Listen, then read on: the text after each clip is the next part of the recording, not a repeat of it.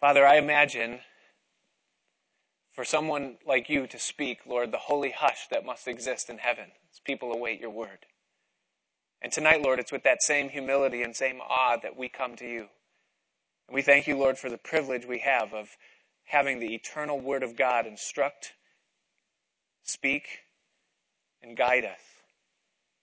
And so we ask, Lord, that you would open our hearts and that your Spirit would speak. Lord, we believe in your love. We believe, Lord, that you've called us your sons and daughters.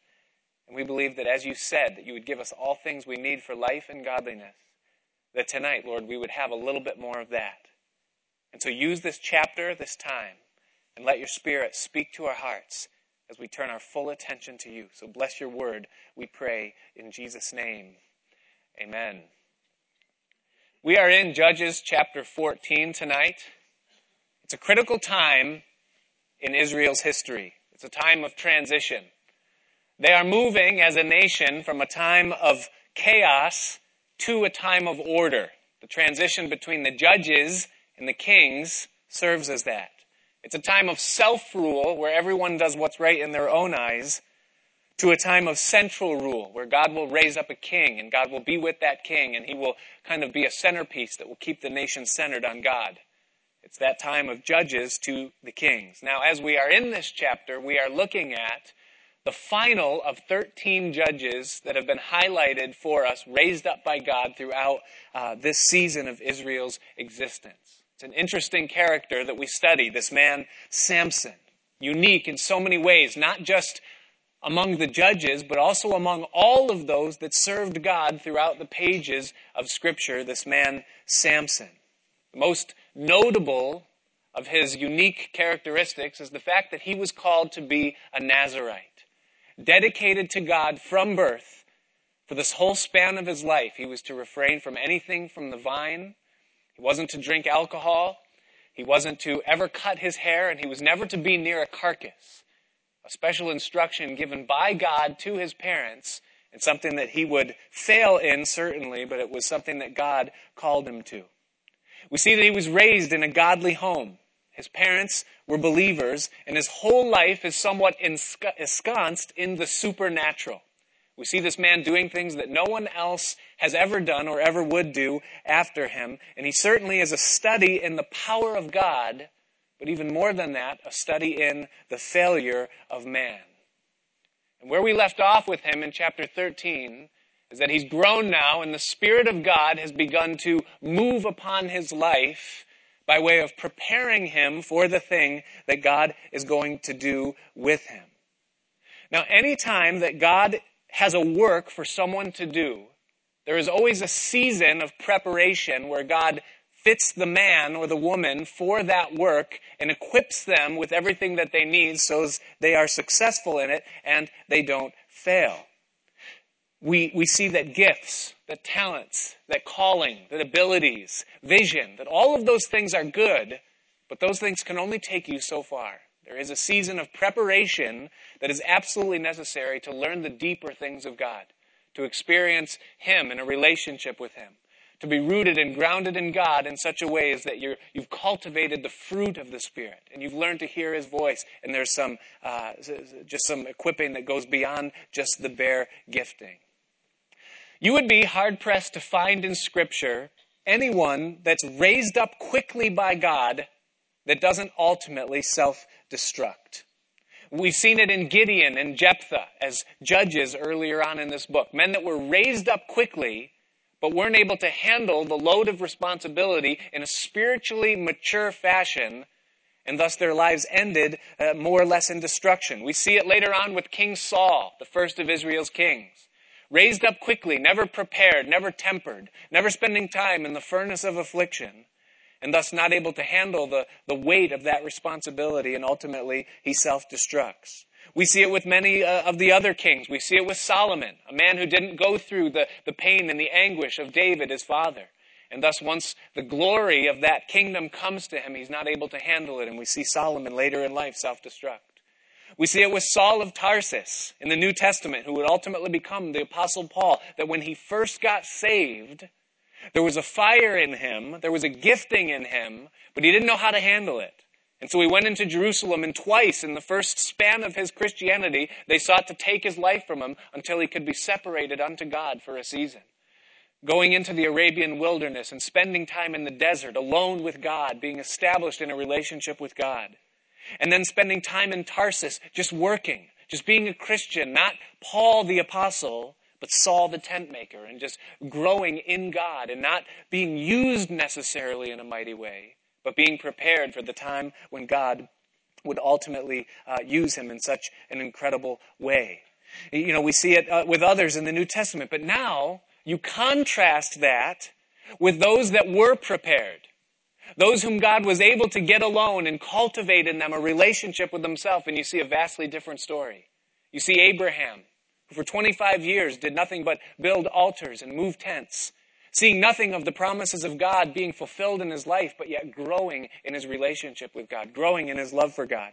We see it with Jacob, who went out with nothing. He laid his head upon a pillow and met the Lord there. And then for 20 years, we see him toiling and struggling, waiting to see what God would do in his life. And there's no visible fruit. He didn't become the father of many nations, but he became one whose father was God, and he knew his God. He was prepared by him. We see Joseph, the son of Jacob, who would become the prime minister of Egypt, a type of the Savior of the world as he would save them in a time of famine. But for 13 years, he went from being a slave in Potiphar's house to being a prisoner there in Egypt, to being totally cast off and rejected by men, but yet being established in his relationship with God so that when the time would come that God would use him, he would be prepared for that. And then on it goes. We see it with Moses and with Joshua and with Samuel and with David and with the apostles and with Timothy. We see that there was a time of preparation where the fruit of the Spirit and a relationship with God was cultivated in the soul, which became the foundation for fruitful, lasting ministry that went on and on and on. And what we see with this man Samson is that God had intended for Samson to be prepared and readied, but that Samson wanted nothing to do with it. That the beating that would come as God would move him from times at the camp of Dan, that he didn't want to endure that. He was too gifted for it. He was smarter than anyone else in the past or that ever would be in the future. And so that time to him seemed foolish, and he was ready to get moving. And so we see him quitting that time because he felt he didn't need it. And here's what we see with Samson. We see 4 times throughout his ministry, it says that the Spirit of God came upon him. But never once do we see the Spirit of God working within him. He was a man who had all of the outward trimmings of being separated unto God, but there was no inward relationship with God, and that became the foundation for his great fall that we will see. Samson is a man who settled for 1/7 of what he could have had. When you read Isaiah chapter 11, and it talks about the work of the Holy Spirit in the life of God's people, there are 7 things that God does. It says that he gives us the Spirit of the Lord, that is, he makes us like the Lord. And the Spirit of wisdom, the Spirit of knowledge, the Spirit of understanding, the Spirit of counsel, the Spirit of might, which is strength, and then of the fear of the Lord, the 7-fold working of the Spirit. And what we see in Samson is that he had 1/7 of what God wanted to do in him. He had might. And he had might in a way that no one ever had or ever would have again. But he had absolutely nothing of anything else that God seeks to provide and give to his people who seek to follow and cultivate him. And here's the great principle that we learn from Samson's life as we continue, is that what God wants to do within our lives is always greater than the work that he wants to do through our lives. He has something that he wants to do with us to bless us.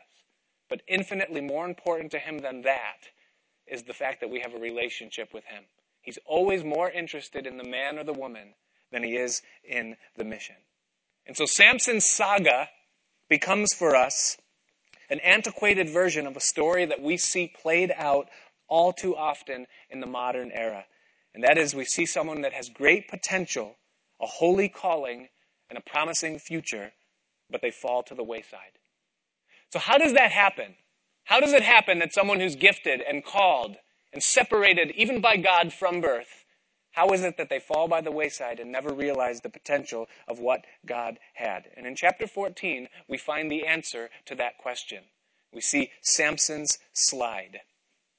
Now, I told you last week that Samson's story separates into 4 chapters.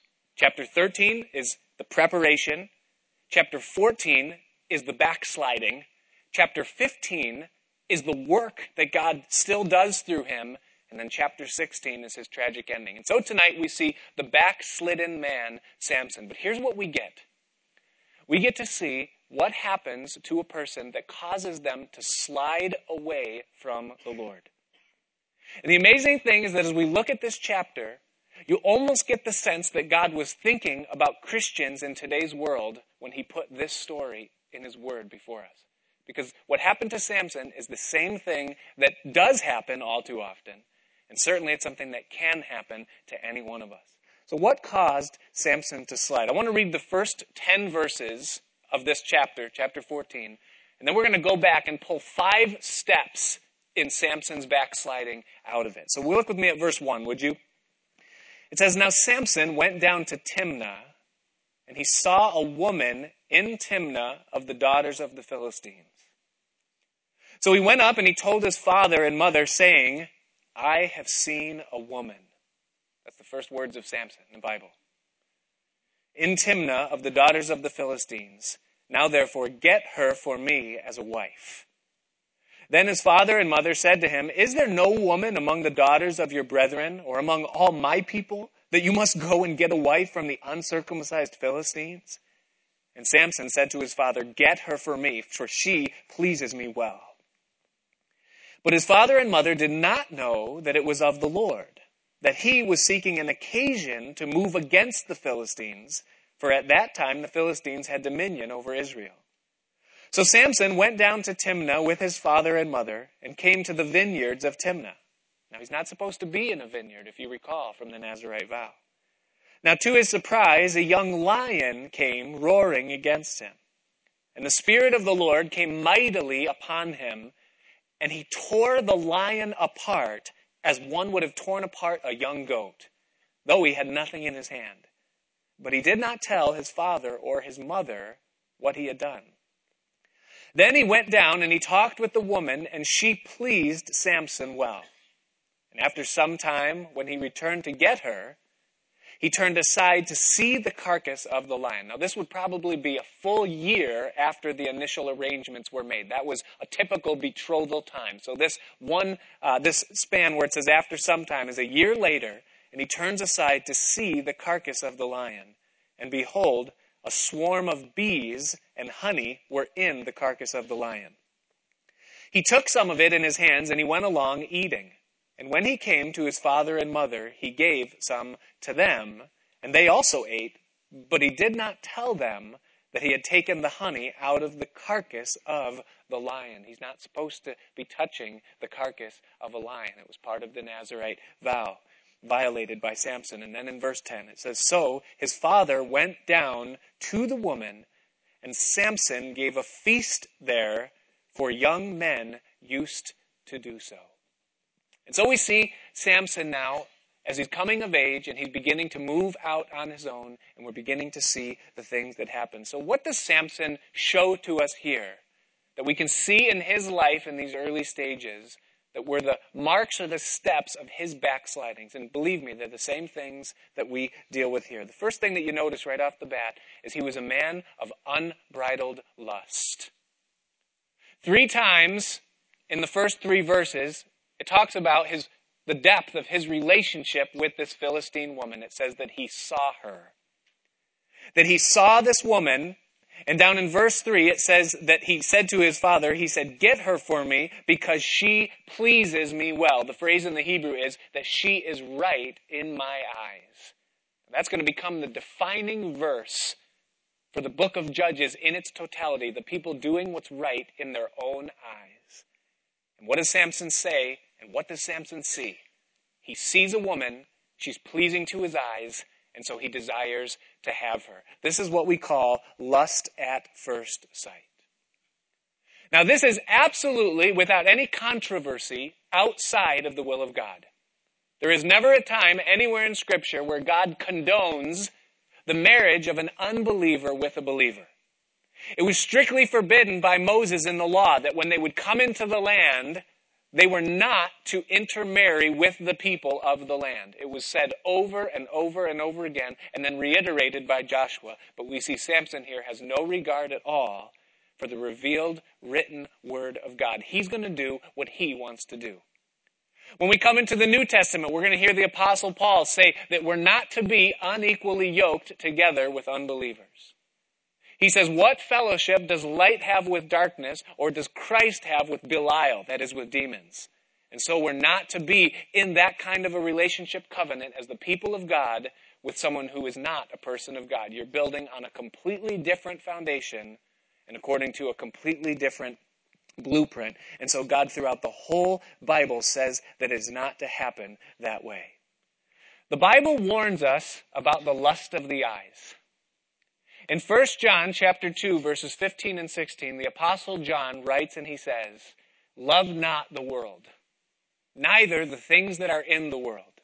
For everything that is in the world, or to love the world is not to love the Father. And then he says, it's the lust of the eyes, the lust of the flesh, and the pride of life. And he says, those things are not of the Father, but those things are of the world. Now, you can take every sin that a man can commit, every form of uncleanness or idolatry or any other law-breaking thing, and you can file it under one of those three categories, either the lust of the eyes, the lust of the flesh, or the pride of life. It's what Satan used when he tempted Eve in the Garden of Eden. He showed her the tree. He lied to her and deceived her about what it was and what it was to do and what God's intent was in forbidding her to have it. And the Bible says very clearly there, it says that when she saw that it was good for food, and it was pleasing to the eye, and desirous to make one wise, it says that she took and she ate of the fruit of the tree. A little bit later on, we see Abraham and his nephew Lot, and they're not able to stay together any longer because there's too many servants and too many cattle. And so God says to Lot, he says, hey, if you go left, I'll go right. If you go right, I'll go left. You choose, but we have to separate. And it says that Lot looked towards Sodom, and he beheld all the plain of Sodom, that it was well watered like the garden of the Lord. And then it says that he pitched his tent towards Sodom. And then ultimately he became a citizen in Sodom, and we find him in the gate of Sodom, which was the place of government. Where did it begin? It began with his eyes. He looked towards Sodom. And the Bible warns us about the lust of the eyes, of letting things captivate and have an emotional grip upon us based upon what we see, what we let in through the eye gate. Because once we let something in through the eye gate, ultimately it's going to grab a hold of our heart, and whatever has our heart is where our feet are going to take us.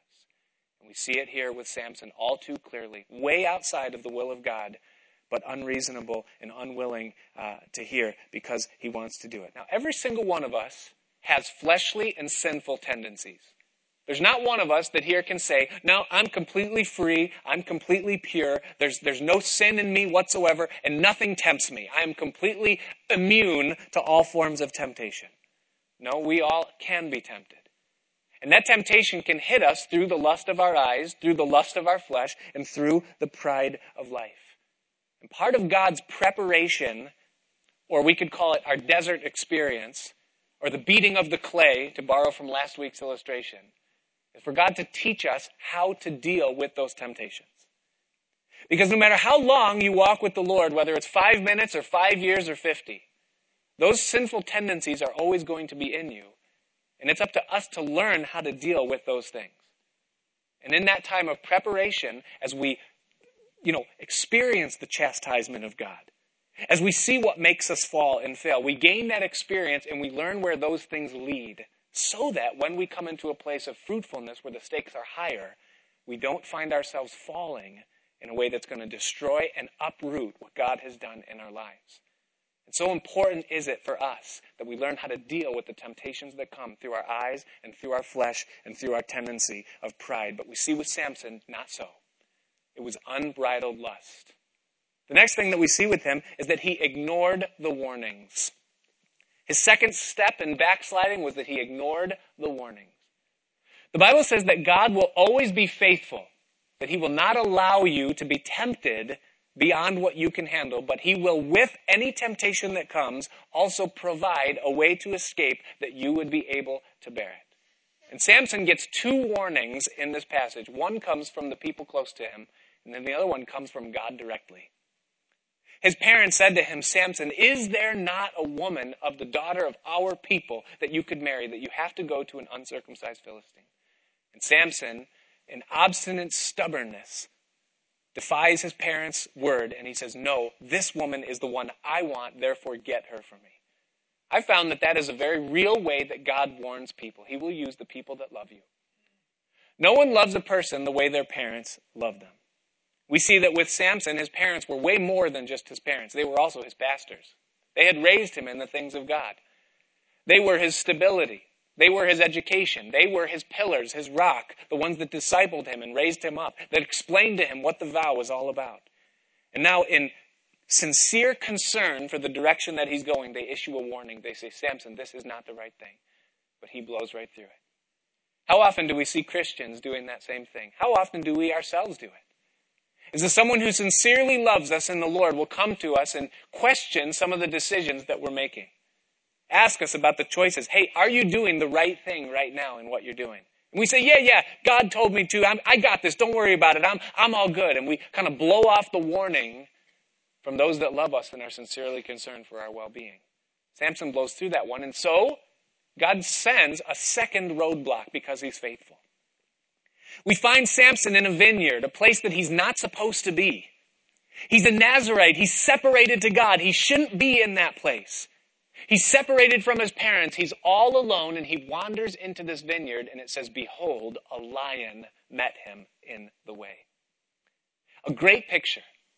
1 Peter chapter 5, verse 8, Peter writes, and he says that our adversary, Satan, goes about like a roaring lion seeking whom he may devour. And here we see Samson in picture form coming face to face with the devil while he's walking in a way and in a place that he should not be at all. And what do we see happen there? We see a miraculous deliverance. God sends the lion. He allows it to happen. Samson has a close call. Now, think about for 1 second the stakes here. Because first of all, if Samson were to be mauled by this lion, and he, dies in this attack as the lion comes upon him, first of all, he loses his life and all bets are off. Everything is over at that point. He loses his life. But let's say for a minute he just gets mauled. Or let's say that he does die, but he dies in a vineyard. Here's what happens, is that everyone that knows him finds out that he was a hypocrite. He was supposed to be a Nazirite. We heard the story of his miraculous birth, how the angel came to his parents.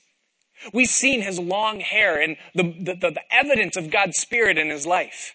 And we've been watching this man. And here all this time, look, he's been hanging out in a vineyard, violating his vow. And now it's exposed. All of us can see it. I don't know about you, but I know I can relate to that. I know a lot of people that are called by the Lord can relate to that. They backslide a little bit and they go somewhere and they get involved in some things that they shouldn't be involved in. And there's a close call. They come face to face with Satan and they almost get caught. But God in his mercy intervenes like he did here with Samson. The Spirit of God comes upon him and he tears the lion in half. And he gets out of it unscathed. No one finds out what he did. But he knew in his heart, that he had the fast pumping of his heart as he knew he was doing something he wasn't supposed to do. And he gets out of the situation. And God delivers him from it, issuing a warning, but he doesn't heed the warning yet again. God always makes a way out. He is faithful to warn us when we're walking in a way that we should not. It's up to us to heed the warning. And so we see he ignores the warnings. Number 3, no accountability. His third step in backsliding is that he had absolutely no accountability in his life at all.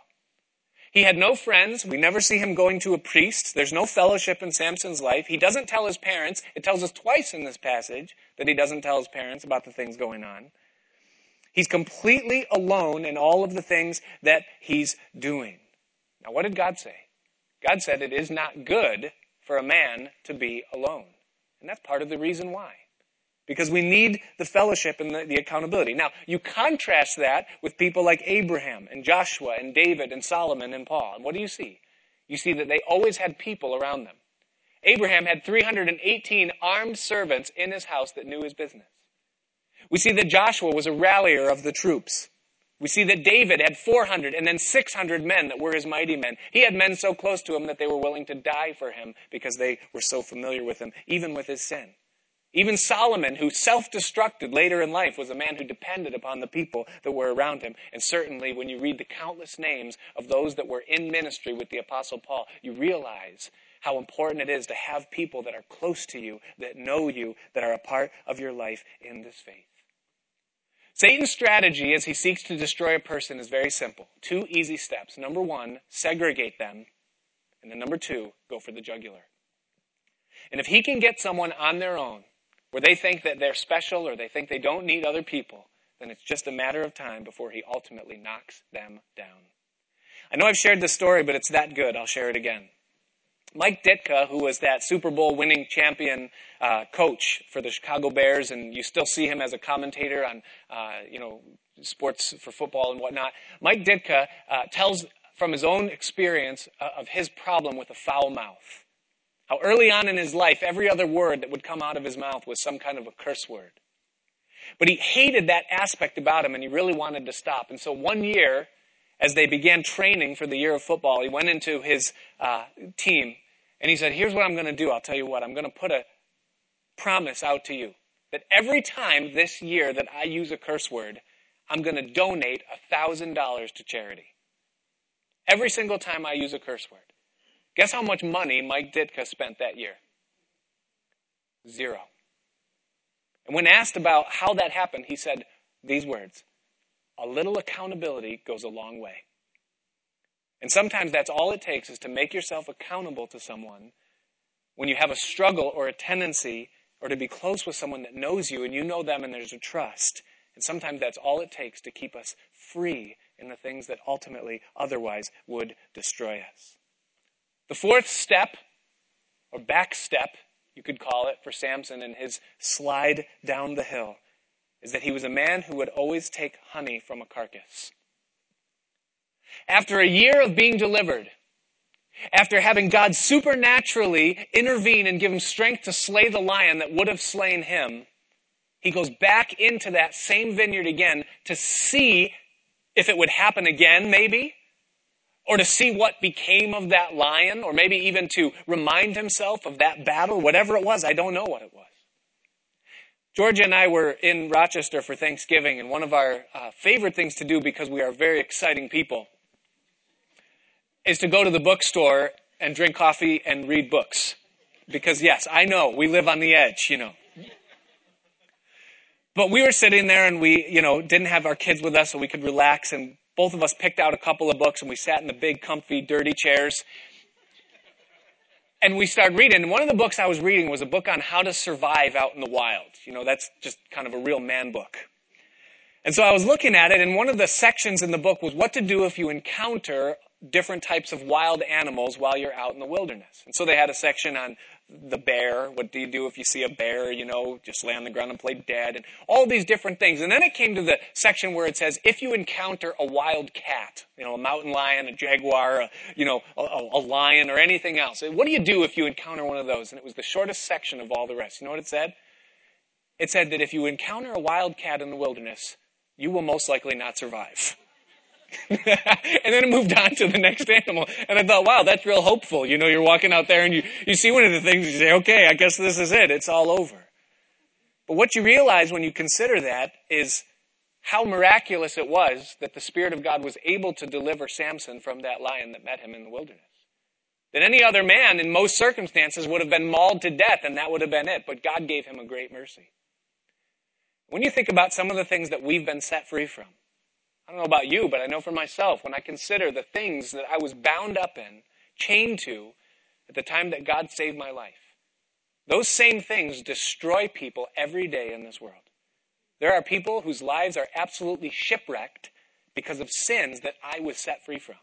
And only the Spirit of God can deliver us from some of the things he does. Some of us were addicted to drugs.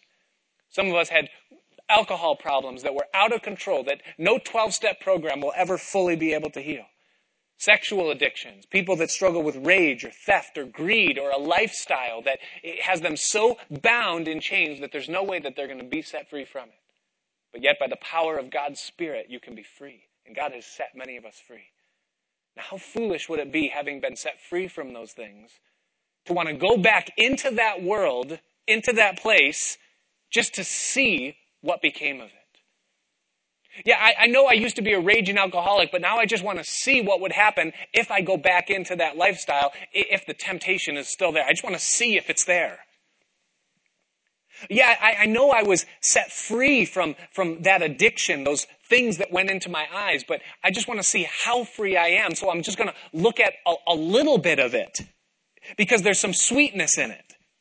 There's a little bit of honey that I can extract from maybe watching movies that have that kind of stuff in it, or a form of it, or a portion of it, just a little bit. And I'll just get some of the sweetness out of it because there is some honey there. It's not the lion. It's not, hey, it's not a big deal. Do you understand what you're doing? Do you understand what Samson is doing here? He's going to something that's unclean, a carcass, to find sweetness in it. And that's a step in backsliding for Samson, and it is for us. When we go to the things that we've been set free from, seeking just a little bit of sweetness, we're in a very dangerous place, and we're being defiled because we're touching a dead thing, just like Samson did. And here's what happens. You know what happens? You get stung. That's what happened to Samson. There was a hive of bees, and he wanted the honey. But listen, you cannot take honey out of a beehive without getting stung. And that will always happen. When you go to the unclean thing to seek a little sweetness, you're always going to feel that sting. So what unclean thing might you, even tonight, be going to just get a little bit of honey out of? You're not going to go back to that. But there's some sweetness in it. There's something listen, Samson shouldn't have been in the vineyard. He shouldn't have been touching dead things. But we find him doing both for the sake of honey, and he disregards. And then he even takes it to his parents, and he doesn't tell them where the honey came from. He gives them some of the same exact thing. But you see that he's a man who's willing to take honey from a carcass. And then number 5, Samson's step, and really this could be number 1, but we see it 5th in our text, so we give it number 5 here, is that he had religion without relationship. Now we've already seen Samson in a vineyard, and we've seen Samson touching a carcass, but in verse 10 we see him throwing a banquet for these Philistine people that are now coming to his wedding along with his parents. Now, this word banquet gives the clear connotation that this was a drinking festival, like a bachelor party. I mean, it's part of the wedding thing, but there's alcohol there. We know that because every other time this word is used, that's used for the feast that Samson gave, the word in the Hebrew is the word mishteh. And where we see it is we see it with Laban when he got Jacob drunk to deceive him with Leah. We see it with Nabal, the husband of Abigail, when he got himself silly drunk and didn't even know that he was going to lose his life. We see it with Ahasuerus in the book of Esther, when he made Vashti, or asked Vashti to dance for the lords of Persia, and she refused. They were all drunk. We see it with Daniel in chapter 1, where it says that he refused the portion of the king's wine. That word wine in the Hebrew is mishteh, same word. And we see it later on in Daniel when Belteshazzar threw a feast and everybody got drunk and he pulled the vessels of the Lord's house out to drink wine out of them. This is an alcoholic party, and we see Samson throwing it. Here's what we see. We see him violating yet another form of this Nazirite vow. Here's a man who had religion. He had all the external trimmings and appearances of being a Nazirite separated unto God. But inwardly, he was completely separated and far away from the Lord. There's not one record in all of Samson's life until the very end where he has fellowship with God. He had all the external, but none of the internal. Now contrast that with other saints, people in the Bible. We see Enoch. It says that Enoch walked with God for 300 years. So intimate was his fellowship that it says that God took him. He was not, because he walked with God. Abraham, a man of the altar, a man of prayer, a man of obedience, constantly at God's feet. We see Moses, a man who was constantly waiting upon God up on the mountain for 40 days and then another 40, constantly seeking him, hearing his voice, asking God, show me your glory. We see Joshua on his face before the Lord, his shoes off before the captain of the Lord's host. It says of Joshua that he departed not out of the tabernacle of God. He was a man who loved God's presence.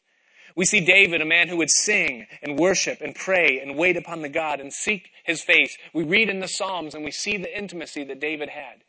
And on it goes. You go through the Bible and you see the people that were separated unto God, and there was such a reality, such an intimacy, a depth, a desire for them to want to know God. My soul, it cries out to you, God. When will my heart appear before God?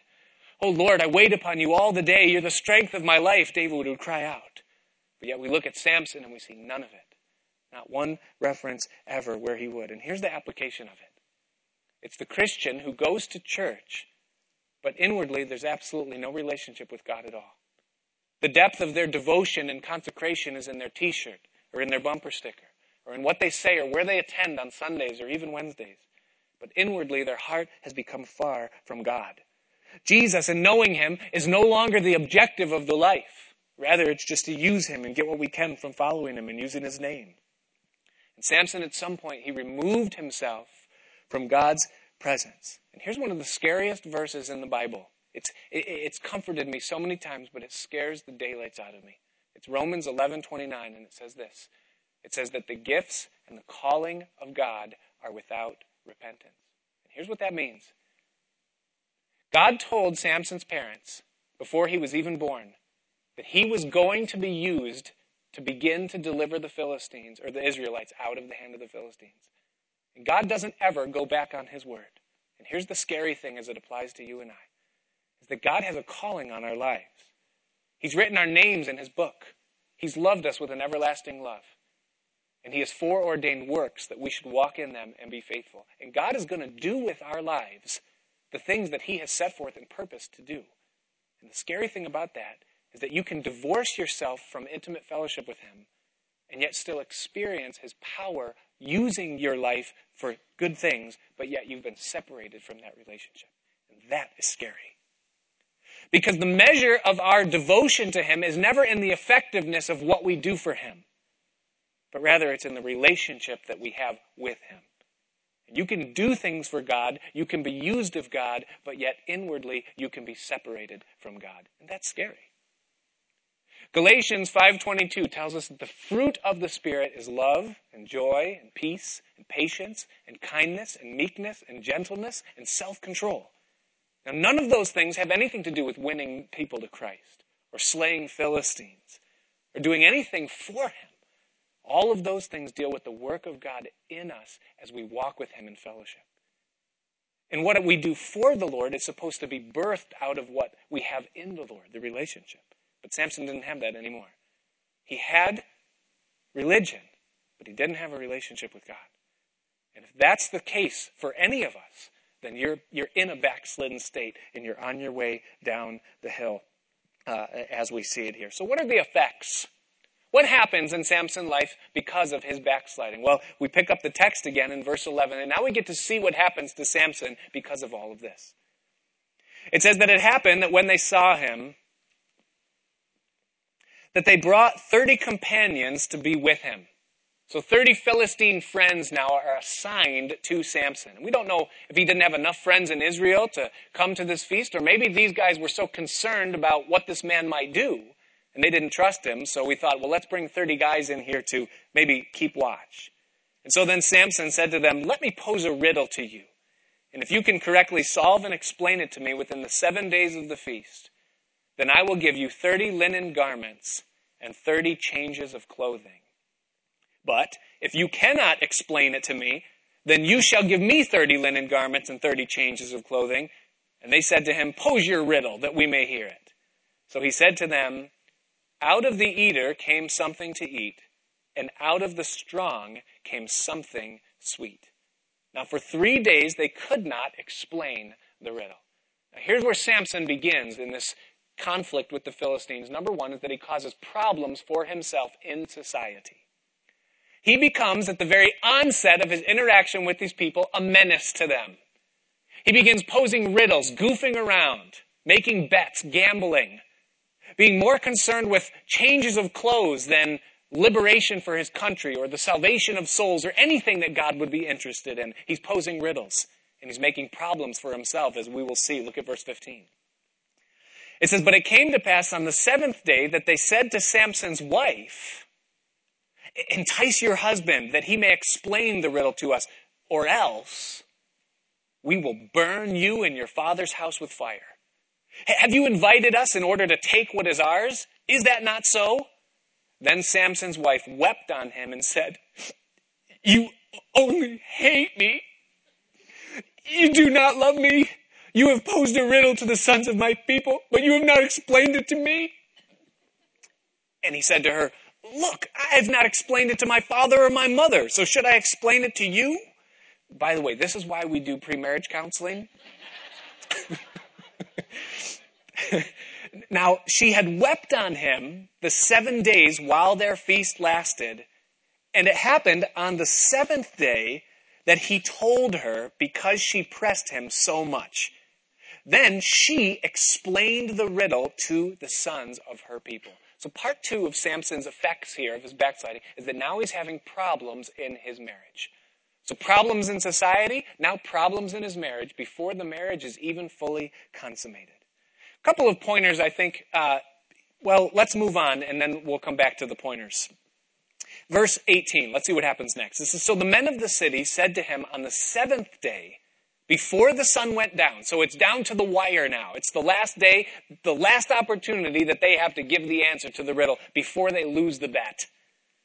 And notice, it says they said, what is sweeter than honey and what is stronger than a lion? And he said to them, if you had not plowed with my heifer, you would not have solved my riddle.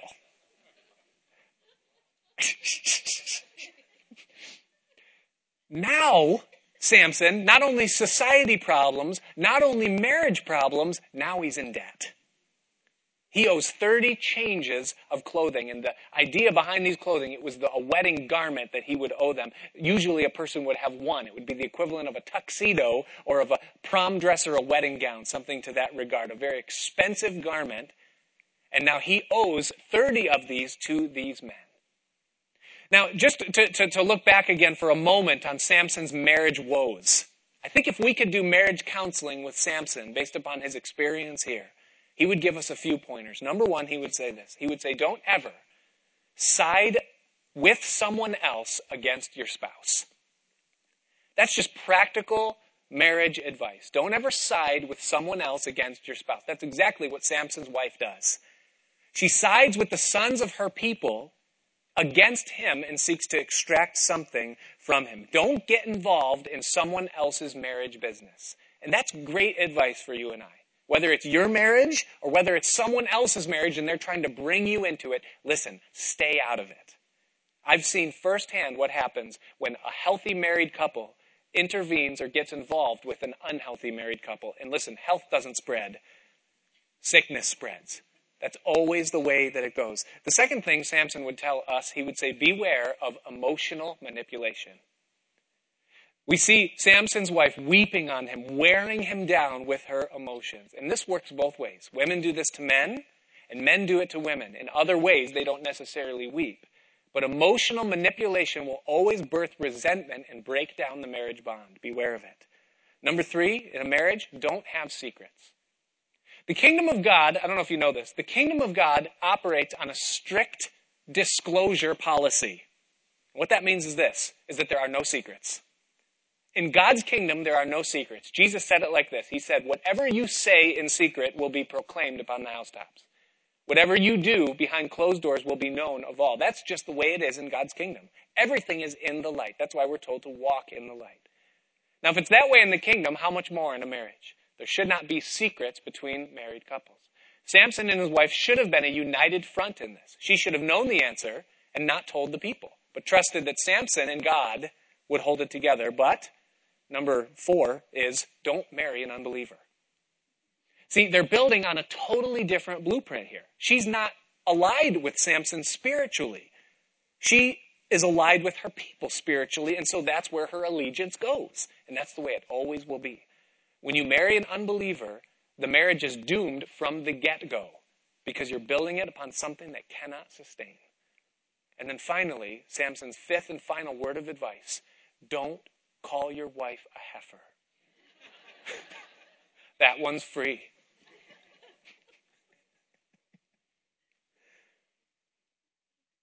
The deeper thing behind all of this concerning Samson's marriage problems is this, and this applies maybe more perfectly to any of us here. is that the only way that your horizontal relationships can be healthy is if your vertical relationship is healthy. We have healthy relationships with one another when we're in right fellowship with God. When our fellowship with God isn't what it's supposed to be, the direct result of that is that our relationships with each other aren't what they're supposed to be. And that's without fail. And we see it with Samson here. Society problems, marriage problems, now he's got money problems, and now it gets even worse. Look at verse 19. It says, "Then the Spirit of the Lord came mightily upon him, and he went down to Ashkelon." It's about 12 miles south, far enough that stories and words won't travel that quickly. And it says that he killed 30 of their men, took their apparel, and gave the changes of clothing to those who had explained the riddle. So now, he's got legal problems. So he has society problems, marriage problems, money problems. Now he's got legal problems, and it gets even worse. So his anger was aroused, and he went back up to his father's house. Now he's got emotional problems. He can't keep his rage in check. He's supposed to be under the influence of the Spirit of God. He's supposed to have self-control. The Spirit comes upon him over and over again, but he can't control his anger. We're going to see in the next chapter that he operates on the premise of do unto others worse than what they do unto you. And he can't control it. His emotions are out of whack. He's completely out of God's will, out of God's favor. And then it says, and then in verse 20 it gets even worse. It says, "And Samson's wife was given to his companion who had been his best man." Now there's an adultery. Now his wife, the one that he's supposed to marry, is given to someone else completely. Society problems, marriage problems, money problems, legal problems, emotional problems. Now he's got an adultery and a broken marriage. He's 20, 25 years old? It's a sad state. Now he's got in-law problems. Look at 15 verse 1. Don't worry, we're only doing 2 verses here. It says, "After a while, in the time of wheat harvest, it happened that Samson visited his wife with a young goat. And he said, 'Let me go into my wife into her room.' But her father would not permit him to go in. Her father said, 'I really thought that you thoroughly hated her. Therefore I gave her to your companion. Is not her younger sister better than she? Please, take her instead.'" Now he's got in-law problems. Do you see where he's going? His whole life is falling apart in all of these things because he's backslidden and fallen away from the Lord. He let religion replace his relationship. He didn't deal with his flesh. He had unbridled lust. He failed to heed the warnings that God graciously gave him through his parents and through the lion. He's always taken honey from the unclean thing. And he's isolated and has no accountability, and it leads him to a place where at a young age he has completely wrecked his life. It's upside down.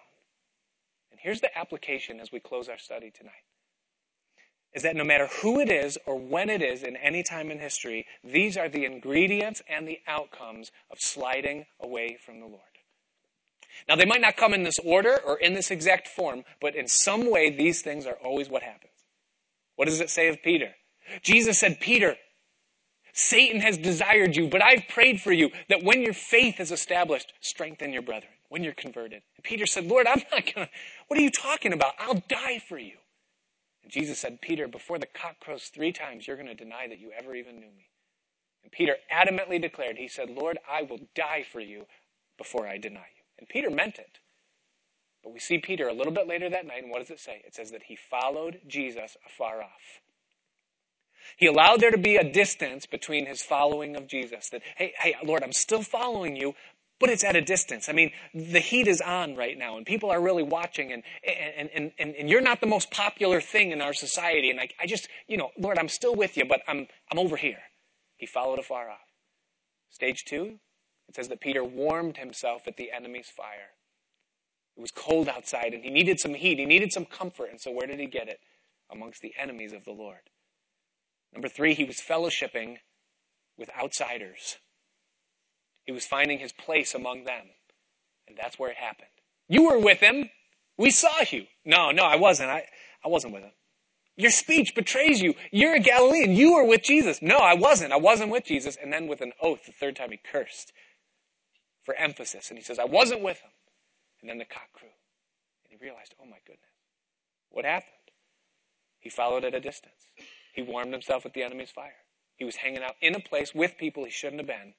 And then he denied the Lord. You see, backsliding always will take you down. Always take you down. Maybe you see yourself in Samson. Or you see Samson in yourself. You think about your own life and you say, there were times, or there was a time when I was closer, or the fire was hotter, or things were more intense between me and Jesus than they are right now. So what do we do? What's the remedy? We've seen the cause. We've seen the effect. How do you get back? How do I get back into that place where things are the way they're supposed to be with God? It's simple. Number one is that you turn your heart back to God. It always starts on the vertical axis, is get your heart right with him. It's been well said, it takes a passion to beat a passion. And so you become passionate for God again. What did Jesus say to the church in Ephesus there in Revelation chapter 2 when he was correcting them? He said, look, all of your religious things are the way they're supposed to be. Your doctrine, your works, your labor, you test those that say they are apostles and aren't. You've done all of these things, but I have this one thing against you, Jesus said. You've left your first love. It's become about everything external, and you've left off the internal, the important thing, our relationship. How is this doing? Jesus was asking them. And then he gave them counsel. He said, repent and redo. Remember, repent, and redo. Remember your first love. Then repent, turn back to me, and redo the things that you did at the beginning. Listen, if you could think of a day in your life when you loved Jesus or you were more on fire for him than you are right now, you are backslidden. So what do? Give yourself back to God. Fill yourself with his influence. Do what you did at the beginning when you couldn't get enough of the word. When there wasn't enough ability in your mind to get the Bible studies in or to spend the time worshiping or enough hours in the day to spend praying and seeking his face. Do it again. Fill yourself so much with his truth, his testimonies, his counsels, that it comes out, it seeps out of your dreams. That you lay your head on the pillow at night and God, he speaks to you there. What you read the night before is digested by the morning and then it's applied to your life for that day. He's leading your steps as you go throughout, and he's giving you wisdom. He's giving you understanding. He's giving you insight into what's going on. He's speaking to you for your life. How does it happen? Give yourself to God. Fill yourself with him again. Do like David and follow the Lord with all your heart and with all your mind, with all your strength. Turn back to the Lord. Number 2 is this. Leave the lion in the vineyard. Every single one of us has things that we've been delivered from. There are carcasses that we have left behind of things that almost destroyed us. Leave them there. Don't go back and say, well, I can flirt with this just a little. Yeah, I used to be in that lifestyle, and now it's almost nostalgic. It's just a little bit, a little taste, a little flirting. Don't do it. Yeah, I used to be such a womanizer back in the day. And I would never do it again, but sometimes I like to turn on the charm just to see if I still have it. Just to see if I can still schmooze. Get someone to like me a little bit. Or it's just a little flirting, but it would never go to where it was again. Listen, leave the carcass in the wilderness. If God has set you free from something, don't touch it. Stay away from it. Because it just takes a little honey, and you get stung.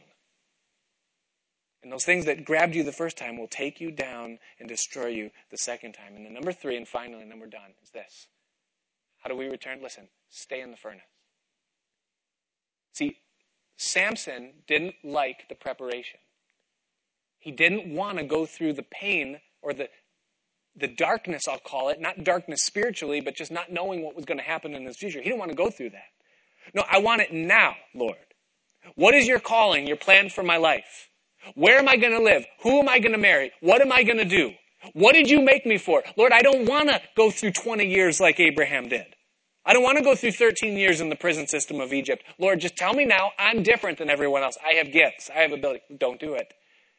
Say, God, thy will be done. Do in my life what you will. And as long as it's going to take, Lord, for you to put in me what you need to put in me or take out of me what you need to take out of me, Lord, do it. Because it's so much more to me that my relationship with you stay right and that I'm able to handle what it is that you've given for me later on. And so let me now experience all that you have for me. I'll close with this quote, and I don't know who said it, but it's good. It says, "It is a miserable thing to be a backslider. Of all unhappy things that can befall a man, I suppose backsliding is the worst. A stranded ship, a broken-winged eagle, a garden overrun with weeds, a harp without strings, a church in ruins. All these are sad sights, but a backslider is a sadder sight still. That true grace shall never be extinguished, and true union with Christ shall never be broken off, I feel no doubt.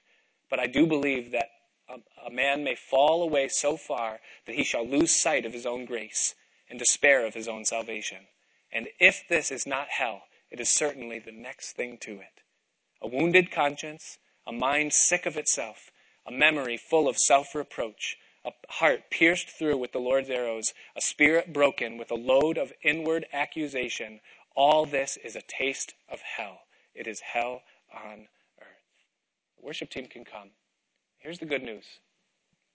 Is that no matter how many steps you may have taken away from the Lord, where you find yourself here tonight, Jesus tells us that it only takes one step back towards God to have him meet you with his full embrace, forgiveness, and acceptance. Maybe tonight you sit here and you hear Samson's story and you realize, you know what, I'm Samson. Maybe I'm not in such a place where I've seen all of the effects or all of the outcomes or everything that's happened, but I'm Samson. In my heart, I know I'm Samson. Listen, God wants to meet you. He wants to embrace you. He wants to take you back. He wants to put a passion in your heart. He doesn't tell us these things if it isn't in his mind and in his will to reverse what we see happening in our lives. It could very well be that God brought you here tonight to revive and refresh and renew you. We're going to sing this song, and maybe you just want to come. No one's going to embarrass you or interrupt you or touch you or anything. And you just want to come. You want to say, God, I hear you tonight. I hear what you're saying to me. And Lord, I need to come back to you. I need to be in your presence, your embrace. I invite you, just as the song is coming, come, kneel at the front of the church. Come to God and say, God, fill me again. Use me again. Maybe you're here tonight and you don't even know Jesus. But tonight you know. You realize, God, you're real. Your truth is real. Your word is real. Your kingdom is real. Your ways are right. And you want to come forward. Give yourself to God. That's why we're here. What else do we have? So the worship team will come, and you're welcome to come and meet with God tonight.